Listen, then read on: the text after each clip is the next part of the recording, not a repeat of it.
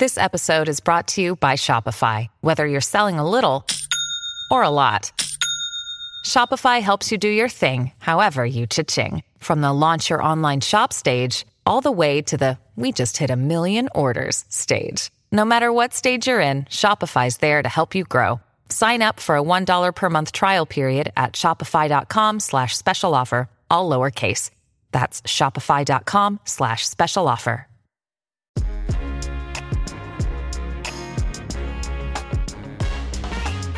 Hello and welcome to San Francisco City Insider. I'm Trisha Thadani and I'm here with my fellow City Hall reporter, Dom Fracassa. Hello, Dom. Hello. So we are here today to talk about the proposed 200-bed navigation center on the Embarcadero and the divisive debate that it set off in the city. Yeah, that's exactly right. I mean, in effect, we're here to talk about why Mayor London Breed is having such a hard time getting a 200-bed homeless shelter, in effect, built at a time when, San Francisco's homelessness crisis is as evident and gripping as ever. So That's what we're going to get into. And a group of residents, they attempted to appeal the project at the Board of Supervisors meeting on Tuesday. And as we saw, they were unsuccessful. So we'll talk about what happens next after this break.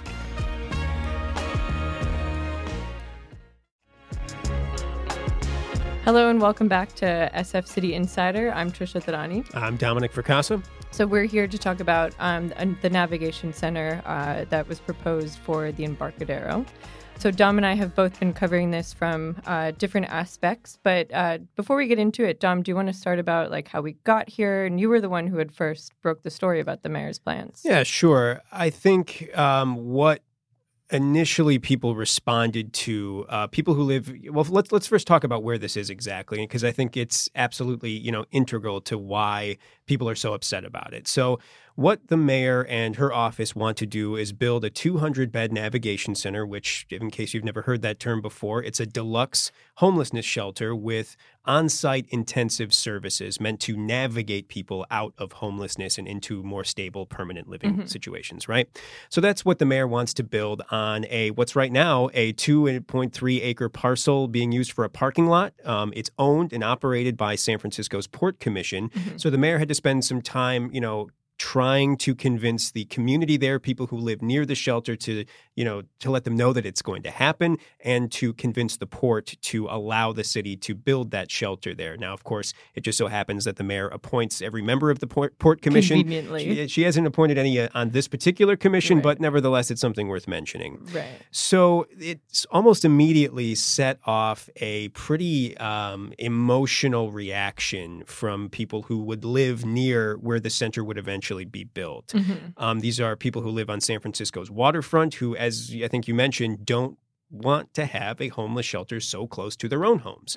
And I think the sort of fight that sort of unspooled over the course of maybe 2 to 3 months was really over that. Was a community saying, look, we agree that homelessness is San Francisco's number one issue that it needs to solve, but we don't want a shelter to house people so close to our own homes. Yeah, and what was interesting about this whole thing is it really underscored just the difficulty that the city officials have in addressing the homelessness crisis, where you'd be hard-pressed to find someone in the city who's like, we don't want more homeless services in the city.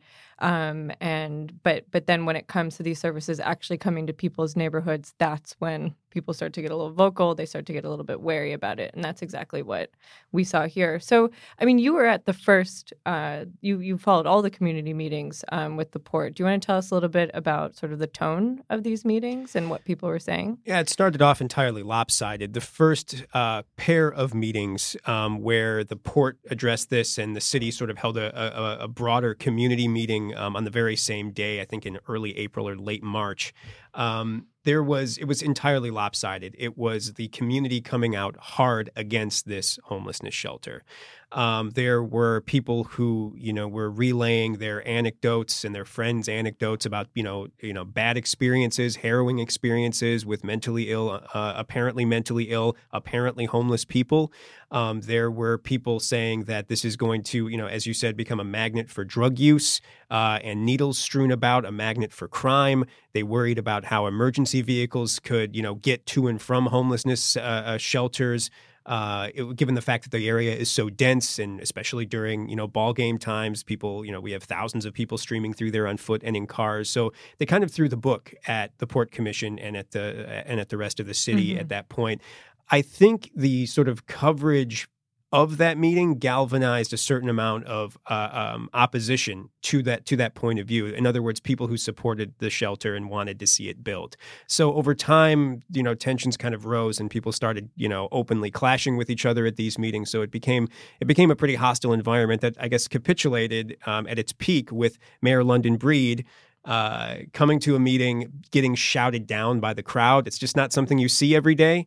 It was pretty ugly, and I think that was kind of the peak of opposition, or the peak of the public outcry against this thing. So on the one hand, you can't be upset about homelessness, and then when I propose a real solution that's going to make a difference, then you're upset about it. Let's talk about Mayor London Breed's role in all of this. So she was the one who she'd initially proposed this back in March. And so, the mayor, she ran on a platform of increasing one of her major campaign promises was increasing homelessness services. Her specific goal was 1,000 shelter beds by the end of 2020. Where is she on that right now? And where does this how does this navigation center play into that? Yeah, she's about 400 shelter beds into the 1,000 bed promise right now. It's not just an arbitrary number either. On any given night, there are just over, maybe up to 1,100 people on a waiting list for shelter beds in San Francisco. So that number reflects, the need for beds right now. Now, the talk about permanent housing for these people or where they're going to go is an entirely different conversation. These are strictly beds for people who need to get off the street and just need a cot or a mat or a bed to stay on for a period of days. So she's just basically in the beginning, not even at the halfway point of that pledge, 1,000 beds by 2020. It's important to note that she is up for re-election in November. San Francisco voters are going to see her name on the ballot. They're not going to see any other familiar names or names that have a lot of organized political support or the ability to fundraise. So London Breed is almost certainly, I'm hedging because I'm a reporter and it feels wrong to say things with certainty, but with authority. There's almost no chance that London Breed is not going to be our mayor in 2020. So she will have to live up to this goal one way or the other. So she will have to face the consequences, as it were. Right. Because she will be our mayor then, with almost no doubt. Yeah, and it's also important to note that in the backdrop of all this, we saw a recent report that came out that kind of confirmed what people were feeling anecdotally of just the homelessness crisis in our city getting worse, where this report showed that since 2017, the amount of unhoused people in the city has risen by 17%. So she's up against those numbers as well. Exactly right. Things aren't getting better. In fact, in San Francisco and across the region, they're getting worse as far as homelessness and the number of unhoused people living and dying on our streets every day. Now, of course, so fast forward to April 23rd, the Port Commission, after a lengthy public hearing where everybody came out one more time to rally for and against the shelter, the Port Commission said, okay, you can go ahead and do this. We're going to allow you to build what will eventually be a 200-bed shelter for a fixed period of time. It's kind of like a pilot program. They'll see if it's working. They'll see, hey, community, we're taking this one step at a time, going gradually for your sake to a certain extent. These were some concessions that the mayor and supervisor Matt Haney, whose district includes the site, had made with the residents. Exactly right. So, they're going to start with 130 beds and eventually ramp up to 200. They're going to, the contract or the lease, if you will be for a shorter period of time at the outset. The whole thing is meant to be temporary. I mean, we're supposed to get a handle on homelessness, hopefully sometime in our freaking lifetimes. You know what I mean? So it's not supposed to last forever. That would be, sort of subtly dismal in its own way. But now, getting to what happened and what you had covered, Tricia, the other day at the Board of Supervisors, what the opponents were doing, correct me if I'm wrong, is effectively appealing the planning department's decision to exempt this shelter from a review under the California Environmental Quality Act. So it's a technical thing, but it's kind of like one of the only pressure valves, if you will, that they could access before actually going to Superior Court. Right. So you heard in this really long appeal, which we were expecting to happen as soon as the port had approved this site. So like you were saying, it was pretty technical. They were saying they were trying to do it on the grounds that the city had skipped a number of important steps in an effort to just ram this project through with little regard for how it would impact the surrounding community. So one of them was this environmental review. There was another one. They said that there wasn't enough public outreach, despite there being like how many community meetings would you say there were? I mean, maybe I think 20, even more than that. Between Supervisor Haney and the mayor's office and the Department of Homelessness and Supportive Housing, they would have spent hundreds of hours holding community meetings for this thing. Yeah. And then there was another argument that they weren't using the port's property in they weren't adhering to like the state's fair use laws for it, that they weren't getting the adequate amount of rent for it. It was just a lot of really technical arguments, and all of those fell flat to the supervisors. But then in the appeal, you also had them saying, we're worried about how this is going to increase the amount of homelessness in the area. We're going to have more drug use. We're going to have more crime.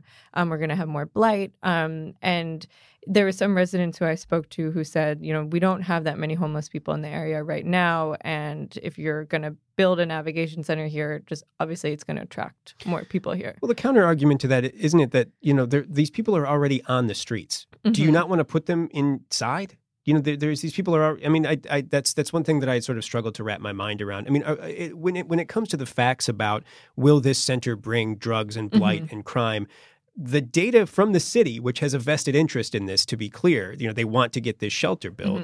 That just does not bear out. There isn't, as we heard at that hearing, at that meeting on Tuesday, added crime or added drug use. I mean, look, we can all, sort of drive by a shelter or a navigation center at an unfortunate time and take the right picture and blow it up on social media and say, this is the way that it is.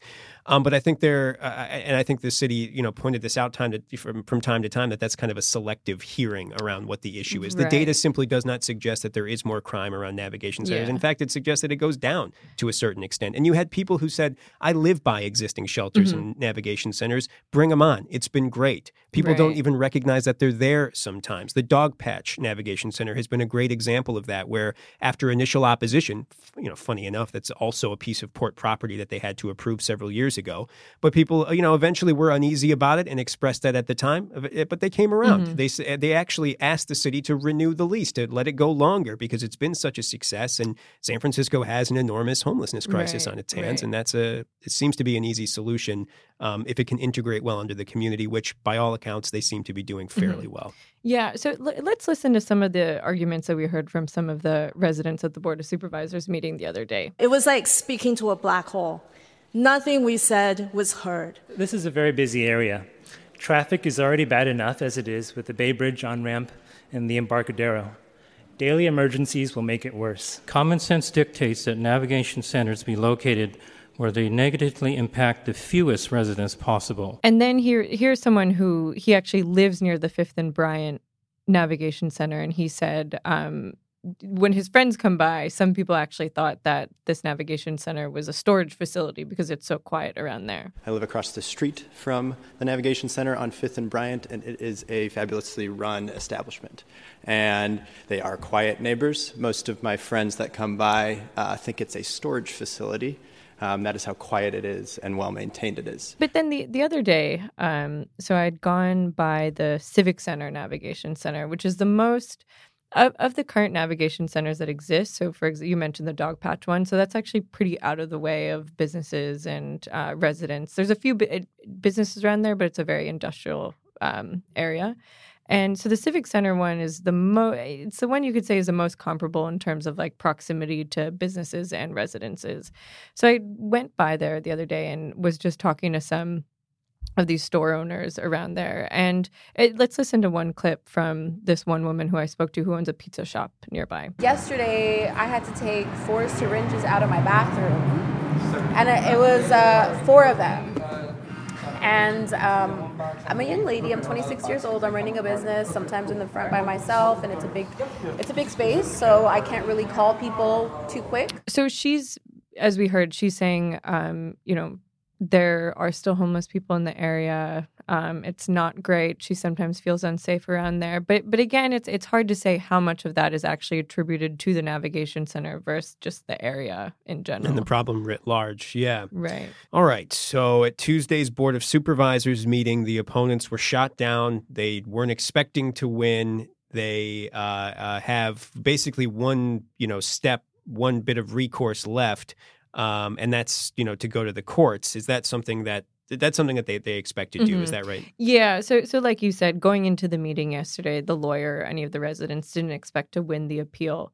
So I spoke to the lawyer, Peter Prowse, outside the board meeting right after the appeal was shot down. And he said that they're just going to fight this for as long as they have to. The board gets to make these kinds of political decisions, but the courts will have the last word on this. And we'll be covering this as it unfolds. So you can read all of our coverage at sfchronicle.com and listen to it right here on San Francisco City Insider. I'm Trisha Thadani. I'm Dominic Vercasso. And thank you for listening. San Francisco City Insider is part of the San Francisco Chronicle podcast network. Audrey Cooper is the editor-in-chief. If you like this show, please subscribe and give us a quick review wherever you get your podcasts. Support San Francisco City Insider and a lot of great journalism with a print or digital subscription to the San Francisco Chronicle. Find out more at sfchronicle.com/subscribe.